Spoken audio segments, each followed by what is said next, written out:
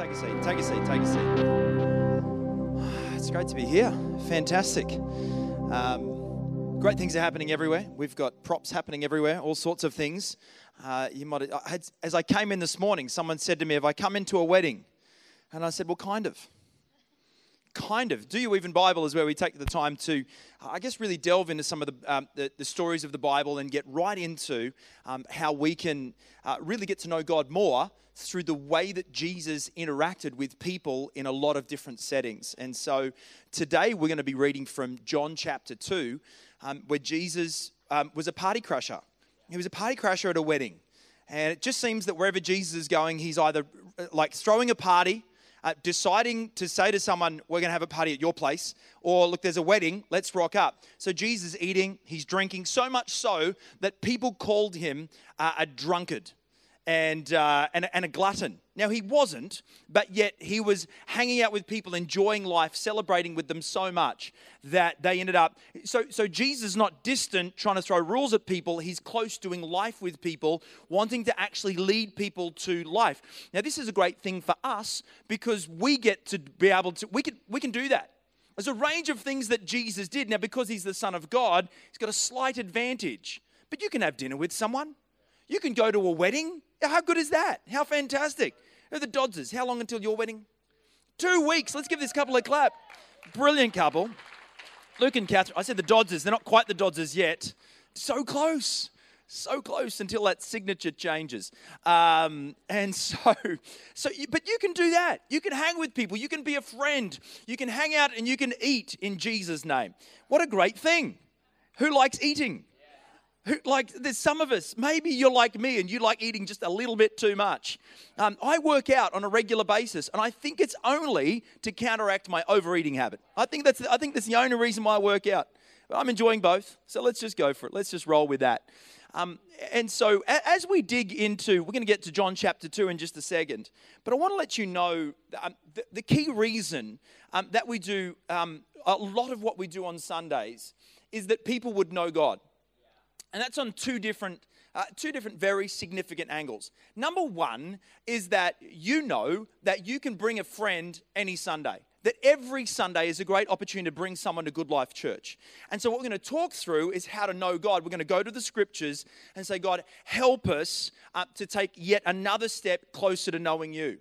And so there'll be people that you could bring to church that have never darkened the doors of a church. They've never considered Christ. The only Christian they know might be you, and you could bring them along, and people could go, "Right, this God is pretty cool. This God works. This God loves me despite all this." And so that people that have never taken a step towards God could know God. The end result of that is across all of our 4 campuses of Good Life Church, hundreds of people have said yes to Jesus. Hundreds of people, over 300 people this year alone have said yes to Jesus, which is absolutely fantastic. What that does is it creates a workload. It creates a workload for Connect Group leaders and pastors. So all the pastors, I don't know if you've noticed, but the pastors along the front row, well, the O'Briens aren't pastors, but they're still going grey. But like other reasons for that. But you look at them, they're all going grey. Jace is losing his hair. It's a hard job. You're creating work for my pastors and Connect Group leaders, for the people that come along and say yes to Jesus, to go, "Okay, let's now do the journey with you." What we want to do is continue the journey. You've said yes. You put your hand up to say yes to Jesus, to know God. But who knows that it doesn't stop there? It's a continual growth. It's a continual step. It's a continual, that's the God of love. Okay, now I need to show that love. The God of mercy, I need to show that mercy. Is the God of grace, I need to show some grace. The God of forgiveness, I need to show some forgiveness. And the more you know about God, the more that you know how to then project and to show that light and that life to other people. And so knowing God doesn't just finish with a yes to Jesus. It's a continual walk with God. His mercies in you every single day. And so we want to make sure that on a Sunday, that's our big focus, that people would know God. So every Sunday, there's an opportunity for people to respond to Jesus for the first time or make a rededication, a recommitment. At the end of this service, there'll be room for you. If you're thinking, well, maybe I do need that God in my heart, that brilliant Jesus who lived and died for me, I would like to live for him. I would like to have him in my heart. I'd like to have my eternity assured in heaven. What a great deal. You could say yes to Jesus today. But if you're thinking, you know what, I've already got Jesus in my heart, today Here's my prayer. That every Sunday that you would say, I'm going to take another step to knowing God more, that I could then shine Him more to my family, my friends, my workplace, and my community. There's a theme in the Bible that talks about the 4 things of the growth of a Christian to be that person that doesn't just know God, but then continues to grow in discipleship. And it's really unpacked well in Ephesians chapter 1, verses 17 through 18. It'll come up on the big novelty Bible behind me. This is Paul talking to a church that he loves. He's planted this church in a town called Ephesus, sends back a letter, and in the letter includes these words, I keep asking that the God of our Lord Jesus Christ, the glorious Father, may give you the spirit of wisdom and revelation. What a great prayer. What a brilliant prayer. And that's the prayer of myself and my gorgeous wife. She's ministering today at Toronto and our Maitland campuses. And so she sends her love. But that's our prayer for you. That's our prayer every day. For every good lifer, that the God of our Lord Jesus Christ, the glorious Father, may give you the spirit of wisdom and revelation so that you may know Him better. Like I said, that's for the first time knowing Him, but that's also for people to continue to know Him, to become intimate, let God inside of their heart, and then start to allow God to lead and guide them in the way that we live, the way that we do family, the way that we do words, the way that we do our thought life, the way that we actually live out this life, is it so we may know Him better. It's the first step. We want people to know God. But it goes on, he says, I keep on praying that the eyes of your heart may be enlightened. We want people to find freedom. I found that when I came out from the world, if I came out from sin, what happened is I stepped into knowing God, and there was still a fair bit that followed me. Am I the only person that followed that kind of pattern? Bruce Mudford is nodding his head. Yeah, no, I know you, Bruce. There's still some hanging around you. So, so Judy told me all about it this week. Anyway, so, joking. But I do know. So we're taking these steps towards God, but I need to find freedom. And so what God does, He doesn't leave us alone. He puts us within connection and community. And people can choose isolation, or you can choose realizing, hey, look, you confess your sins to God. He's faithful and just to forgive you of those sins and cleanse you of all unrighteousness. But you get healed, the Bible says, when you confess your sins to one another and pray for each other. It's in having people that know you and that you know them that healing actually happens. That you can find freedom. Why? Because people are saying, hey, look, you're better than that. You can do better than that. You don't have to be so isolated. You don't have to be so grumpy. You don't have to be so fearful. You don't have to be so critical. Come on, you're better than that. And so we help each other out to find freedom in community. And so that's why we do connect groups at Good Life Church. You keep on going. Paul keeps on praying, not just that your heart may be enlightened, but it's in order that you may know the hope to which He has called you. And that hope to which He has called you is your purpose of why God put you on the planet. There's 2 great days in a person's life. The day that you're born and the day that you find out why. And we want to help you find out why. That's why, I guarantee you, Christina O'Brien's going to be back up on the platform. She's going to mention something called Growth Track. She's going to bang on about Growth Track. Oh, you should go to Growth Track, go to Growth Track, go to Growth Track. I'm like, Christina, I've had enough. She's had enough as well. But why would she say that over and over? Why? Because we want people to be able to find their part to play. That you would discover your purpose on the planet and to be able to outwork it. And that'll have 2 applications, outside the 4 walls of the church and inside the 4 walls of the church. I don't do one or the other. I might lean more heavily to the outside of the 4 walls of the church. There'll be people that lean more heavily towards the inside, but the truth is we both have, and all of us have an aspect of both. So you want to discover your purpose, and then you want to realize He's called you the riches of His glorious inheritance in His holy people, so that we together can make a difference.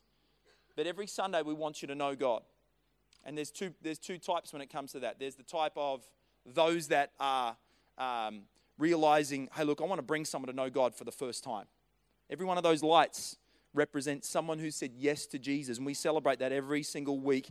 People that have gone from darkness to light. They've gone from death to life. The truth is that is our great heart. But we don't just want to make Sundays just about people coming to Jesus for the first time. It's about that we're coming to Jesus every day. I want to know God. I want to grow in Him. I want to go from strength to strength, glory to glory.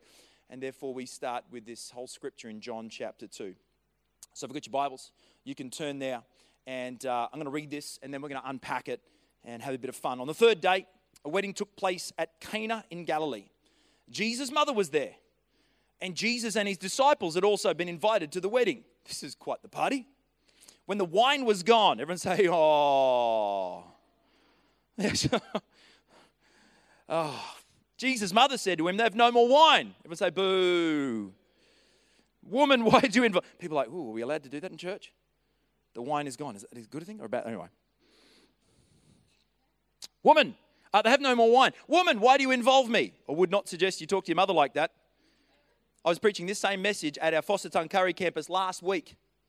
I had my mother in the auditorium. She was in the crowd. My mother is disabled since I was 5 years old. She's not quick. You can't, like, as a kid, if I did something wrong, like, she couldn't catch me. But if she did catch me, because she's disabled, she'd have weapons. She had weapons. I know. I'd cop the stick. It was a pretty hefty stick as well. Anyway, whoa. I would not suggest you start that word. Start this conversation like that. Woman, why do you involve me? Jesus replied, my hour has not yet come. His mother said to the servants, do whatever he tells you. Nearby stood 6 stone water jars, the kind used by the Jews for ceremonial washing. So they've come for a wedding, so everyone kind of washes their feet as they come in. This is the water that was used, and the jars are now empty because they've used it, each holding from 20 to 30 gallons. Jesus said to the servants, fill the jars with water, so they filled them to the brim. Then he told them, now draw some out and take it to the master of the banquet. They did so, and the master of the banquet tasted the water that had been turned into wine. He did not realize where it had come from, though the servants who had drawn the water knew. Then he called the bridegroom aside and said, everyone brings out the choice wine first, then the cheaper wine after the guests have had too much to drink, but you have saved the best till now. This is an interesting story, and I do need to address really quickly the topic of alcohol.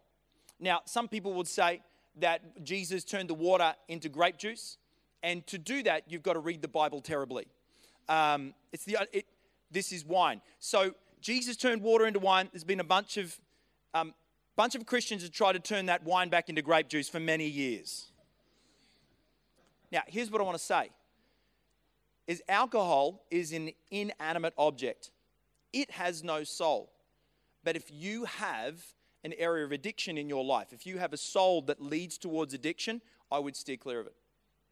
The Bible gives room to drink and not to drink, but it never gives room to get drunk. That is an area where our souls then attach to a need to get drunk. And it shows a hole in the soul. So I would suggest, and in this room, you've got recovering alcoholics. You've got people that have been dry for weeks, months, years. I would suggest don't touch it, because you know that with one touch, it doesn't stop just with one drink. But the issue is, at this point, when it comes to alcohol, we've got to realize that Jesus actually says it's okay to drink. Right? It's actually okay in the Bible to have a drink. Now to drink... There's a lawyer. Anyway, do I have any engineers out there? Oh, okay. Let's check the... Well, I don't know if we got Pinot Noir here, but there's probably some Shiraz, I'd suggest. But the deal is not in regards to the inanimate object, it's in regards to the soul. And the Bible says there's no room to get drunk, and there's a range of reasons why, which I don't have time to unpack. But one of the worst things when it comes to alcohol with Christians is the fact that we don't know why we do what we do, or don't know why we don't do what we don't do, or what the Bible says about it. I've seen Christians that don't drink judge those that do. I've seen Christians that do drink judge those that don't. And I think the Bible's very clear about that. The Bible does give room, but also says, hey, look, if you can't stop getting drunk, then you have got an issue with your soul. If you get drunk, you've got an issue with your soul. That is, I just unpacked that whole deal about finding freedom. You do it in community. That's when someone says, hey, you got a problem here. Can I help you? No, I'm not judging you. Bringing up an issue is not judgment. Bringing up an issue is love and support and care for the person who needs a friend at that point in time. And so that's what we want to do. Pointing out issues is not judgment, no matter what you see on Facebook. So, we've covered the alcohol thing. And so now we go into the story about Jesus at the wedding. So, third day, wedding took place at Cana in Galilee. Jesus' mother was there. I need Jesus' mother. Do we have a Mary? I need a volunteer. Oh, let's give it up for Mary. What a lovely shawl you have there, Mary. Looking Maryish. Thank you so much. Jesus' mother was there, and Jesus and his disciples. I at least need a Jesus. Do I have a Jesus? Let's give it up for Jesus.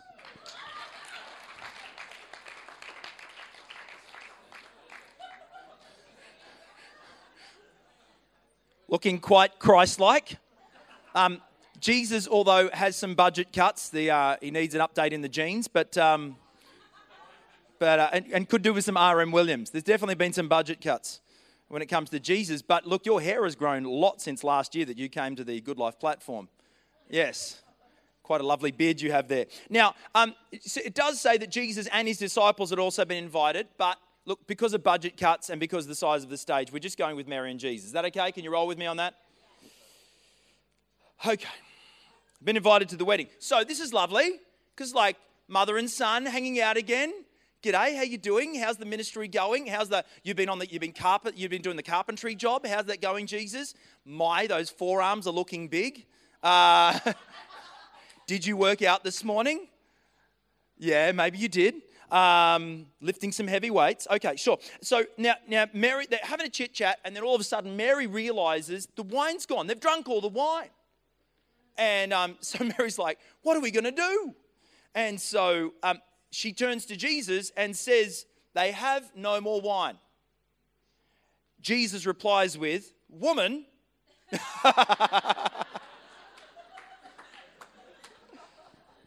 why do you involve me? Double-handed. Jesus replied, my hour has not yet come.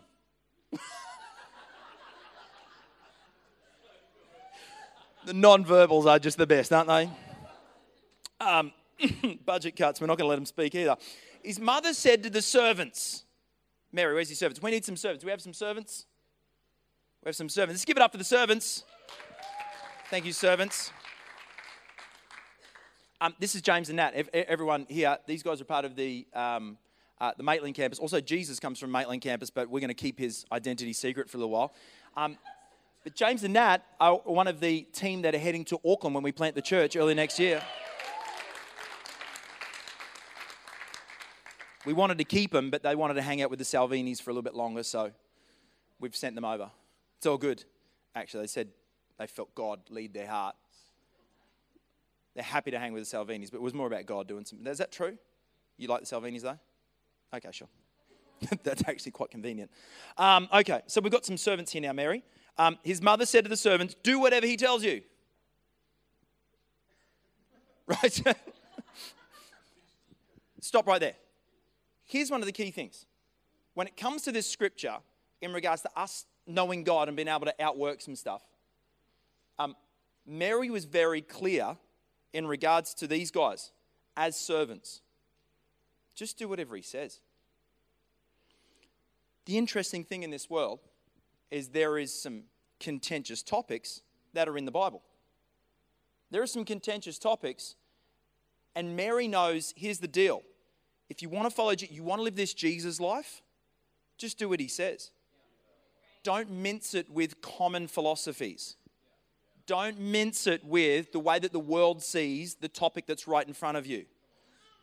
Don't mash it up and don't try to blend these. Just do what he says. Just do what the Word of God says. It's going to be best for you. It's going to be best for everyone.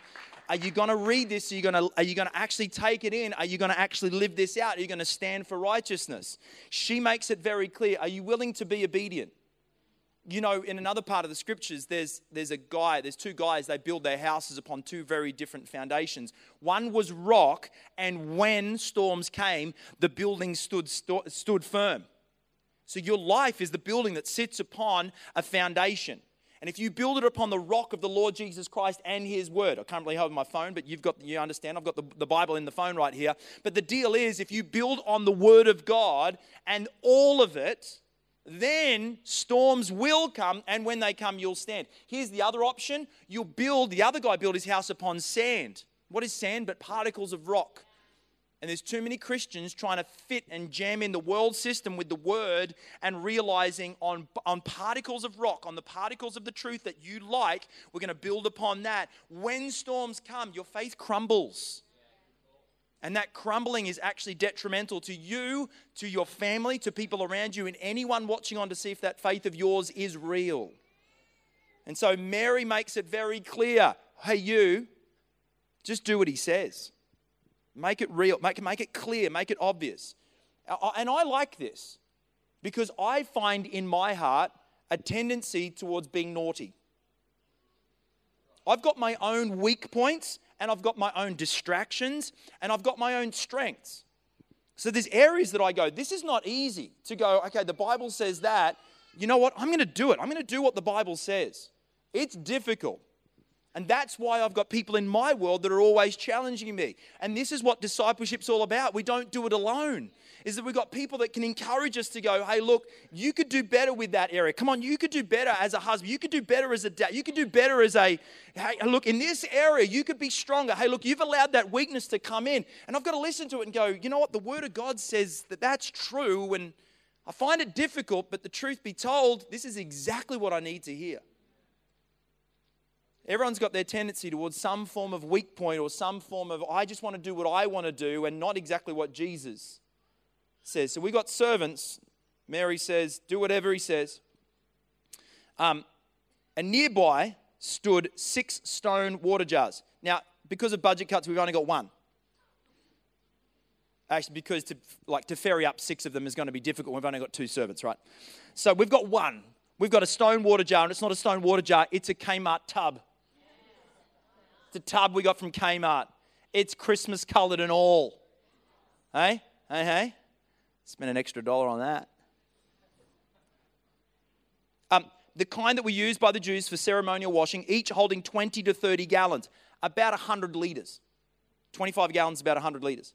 Jesus said to the servants, that's you tell them, fill the jars with the water. Do it. Okay. So they filled them to the brim. So if you can go and do that, servants, that'd be fantastic. Off you go. You get to stay for a little bit longer, Jesus, actually. So they had to go and, now they said they had to go and fill the jars with the water, so they filled them to the brim. Now, because they're not the strongest, if they come from Maitland, they're just going to fill it to half. You okay with that? Now, here's the interesting thing. When it comes to the whole thought of Jesus telling the guys to use water jars, the water jars were ordinary. They were just lying around. I love it that Jesus uses the ordinary. He rarely uses the extraordinary. Now, what I find is that Jesus uses the ordinary and turns ordinary into extraordinary. He shows off through people like you and me. It's rare that he uses extraordinary. I don't know if you've realized over the last couple of weeks, there's an album by Kanye West. Now, that is extraordinary. Now, if you're wondering who Kanye West is, I'm just going to let you know he's the Bob Dylan of these days. He's the crazy, well-known artist. Now, he's a rap artist, so you and I really don't care about it. But really, now I do now, because I'm like, I was so intrigued. I'm like, I want to see if this guy's actually saved. This guy has had a life change, a life turnaround, but God doesn't often use the extraordinary, the ones that are bright and shiny. He often uses people that are ordinary and turns them into extraordinary, because people look at you and go, you're not that good. That's the whole point. It is the whole point that Jesus takes ordinary. He says to servants, hey, get the water jar. It's just lying around. It's done its use. Everyone else would just discard that. And that's what God does with you, and he does it with me. Does it? And he picks a Nehemiah and Hetty. Picks an Azengale. Picks the Cahill family. Picks Dan Ackling. Just good people. Ordinary people. Picks Mark and Jeanette Avery. People that are willing to be used by God. And just say, here I am. I'm not extraordinary. But what I've got, I'm willing to be used by God. I'm willing to be the best that I can at what you call me to do. And I'm willing to make sure that my best today becomes better tomorrow, because I'm going to continue to know God and walk that out. God often uses the ordinary, not the extraordinary. And then Jesus says to the guys, go and fill it, fill it to the brim. And he told them, now draw some out. They better come back by now. Now draw some out. So where's the servants? Can you bring it back? We've filled it up. They come. Don't trip. We've got a trip hazard there. It's good. Fantastic. And they come. Let's give it up for the servants doing a great job.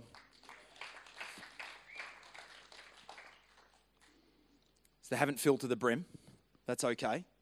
And so Jesus says, you can go now, Jesus. I'll just cover it for you. So this is filled with water, right? Can you show us? So filled with water. And just pour it out again.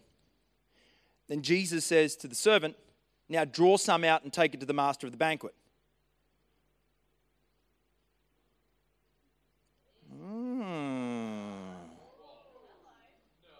I know, right? Yes, it is. It's Shiraz. Now, Jesus says, now draw some out and take it to the master of the banquet. We need a master of the banquet.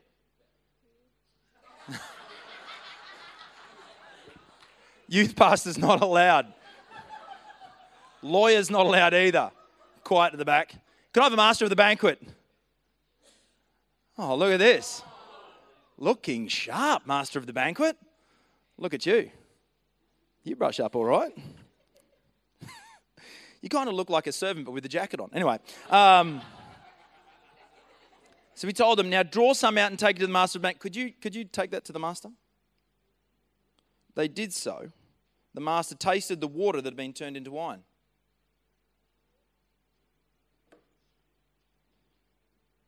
Is it all right? Not bad? Is it grape juice? No. Okay. Is this a good life function?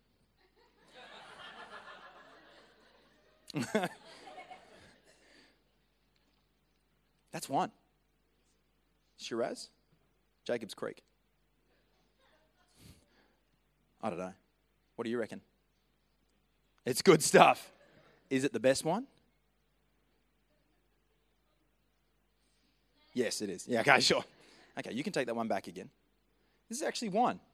Jesus turned the water into wine, took it to the guy, the master of the banquet. The master of the banquet tasted the water being turned into wine. He did not realize where it had come from, though the servants who had drawn the water knew. Could you imagine the servants?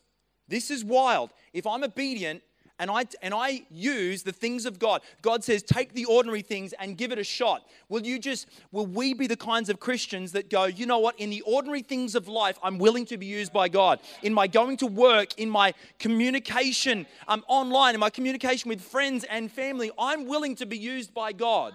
In every area. I'm going to come to church. I'm going to be part of a connect group. I want to grow in those areas, and I want that growth to be taken into every arena of my life. Am I willing to let the ordinary things of my day-to-day week life, the mundane, the brilliant, the hard, the stuff you've got to be disciplined for, and go, God, will you actually do that? And God is able, when we do that, to turn what we give him, which is just water, and turn it into wine. And not just wine, but the best wine. So what happens, he did not realize where it had come from. Then he called the bridegroom aside. Well, we need the bride and bridegroom.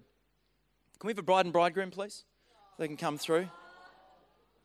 And we've got a seat for you over here. Bride and bridegroom. Let's give it up for the bride and bridegroom.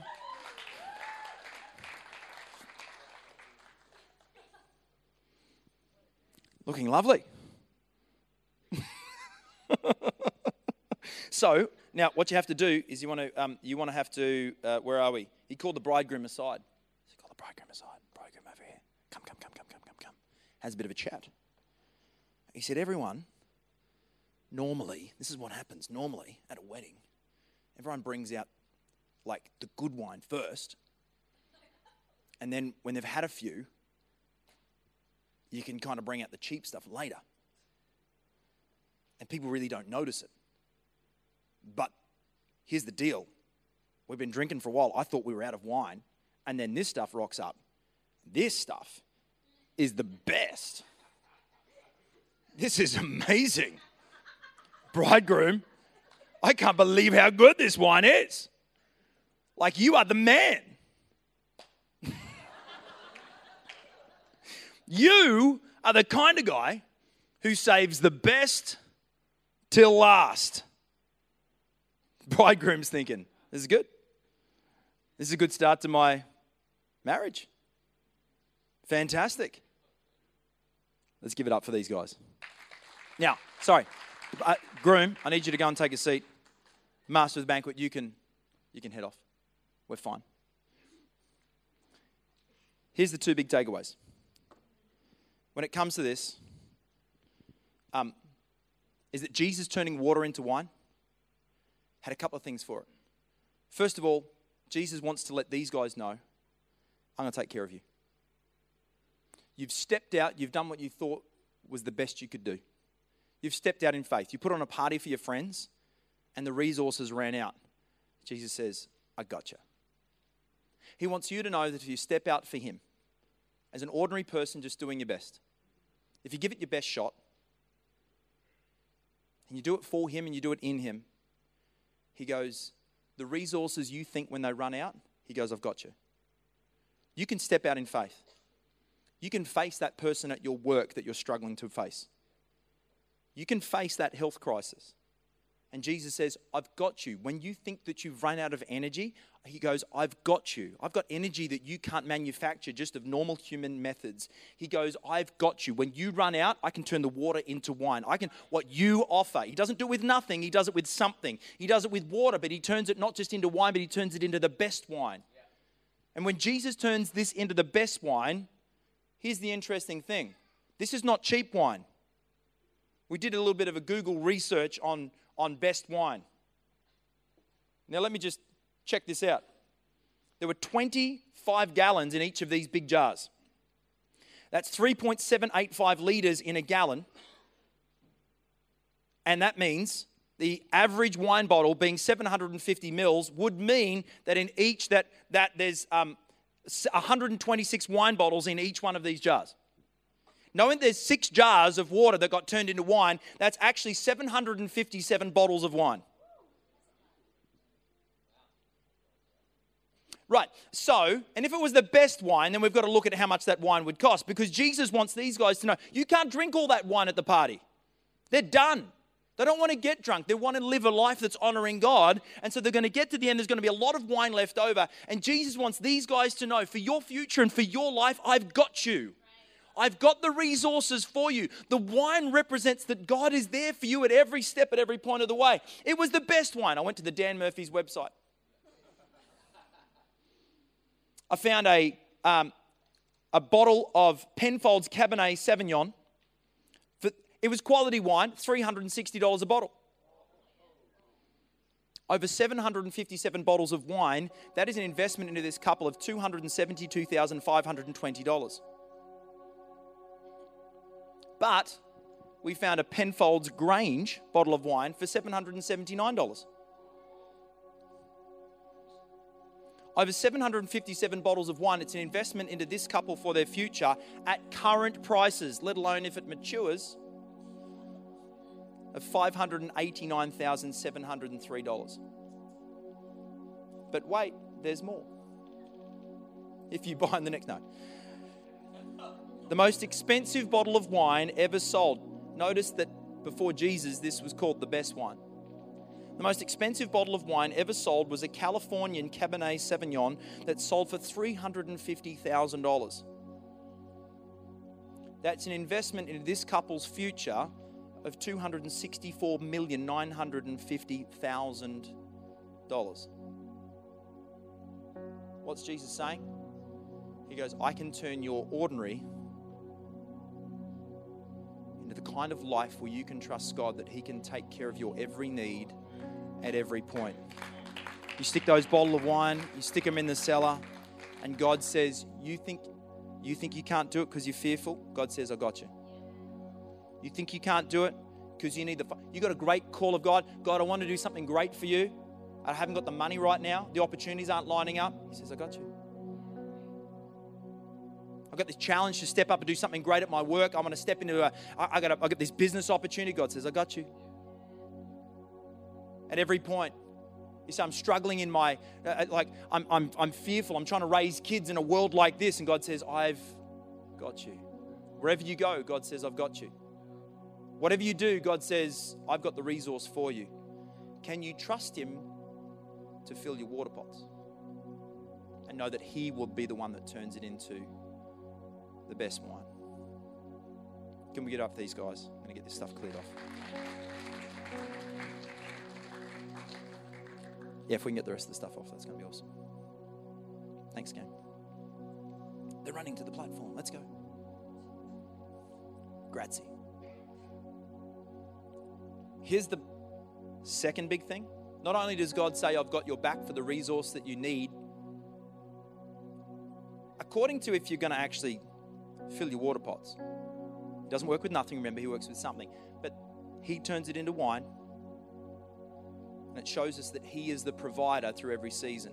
Here's the other thing, is that we know that on the night that Jesus was betrayed, He sat with His disciples and He broke bread and drank wine. And as He poured out the wine to the guys and He says, I want you to drink this, He says, this is my blood. Which is an odd kind of Twilight kind of concept. You're going to drink my what? But if you realize Jesus is saying, look, within 24 hours, I'm going to die, my blood's going to be spilt. And what it means is that this is not just to forgive the sins that have already been committed. This is not just to forgive the sins of the people in the room that are listening to this. This is to forgive the sins of people for millennia afterwards. The turning water into wine was a picture right back then at the start. Jesus' first miracle had a lot to do with His last miracle. Because the pouring out of His blood, which was the wine, says that everyone is forgiven forever. Will we be the ones that say, you know what? That wine that was poured out for this couple, the blood that was spilt by Jesus, still speaks an awesome word. That means that I can go to my family, to my friends, that I can be the one that's, Jesus, you know what? I want people to know God. Will you use me? Will you use me to invite them? Will you use me to love them? Will you use me to connect them? Will you use me to be the one that shares the love of Jesus? The wine that was spilt, the wine that was multiplied for this couple is a picture of the blood of Jesus that was spilt for you and me. Why did He have His blood spilt? Well, it's because that He took the punishment for my sins and for yours. I never want to take that for granted. I never want to be the one that says, is this Christianity for me? No, I never want to take it for granted that Jesus did that for me. And then, can you imagine how many other people in our city need to know this? They need to know what this wine represents. They need to know the blood of Jesus represents that no matter what you've done and how many times you've done it, that Jesus loves and forgives if you just open your heart up. If you'll give Jesus the water pots of your heart and say, fill it up with water, He goes, let's turn that into wine. Let's forgive all of your sins. Let's give you a brand new start. You don't deserve, no one deserves. But right now I want to give you the opportunity to open your heart up to that God who loves you. How about you bow your heads and close your eyes? Jesus, today, I thank you that your love is massive. It's beyond our ability to comprehend. I thank you that your blood was spilt, that even to this couple, you showed your belief in them through the multiplication of what they brought. Just water pots. You gave them an amazing life. You invested into their future, and you do that for us. But God, the greatest investment was when you allowed your body to be broken, your blood to be spilled. You paid the ultimate price of dying on the cross, that my sins could be forgiven, washed clean, and a brand new start.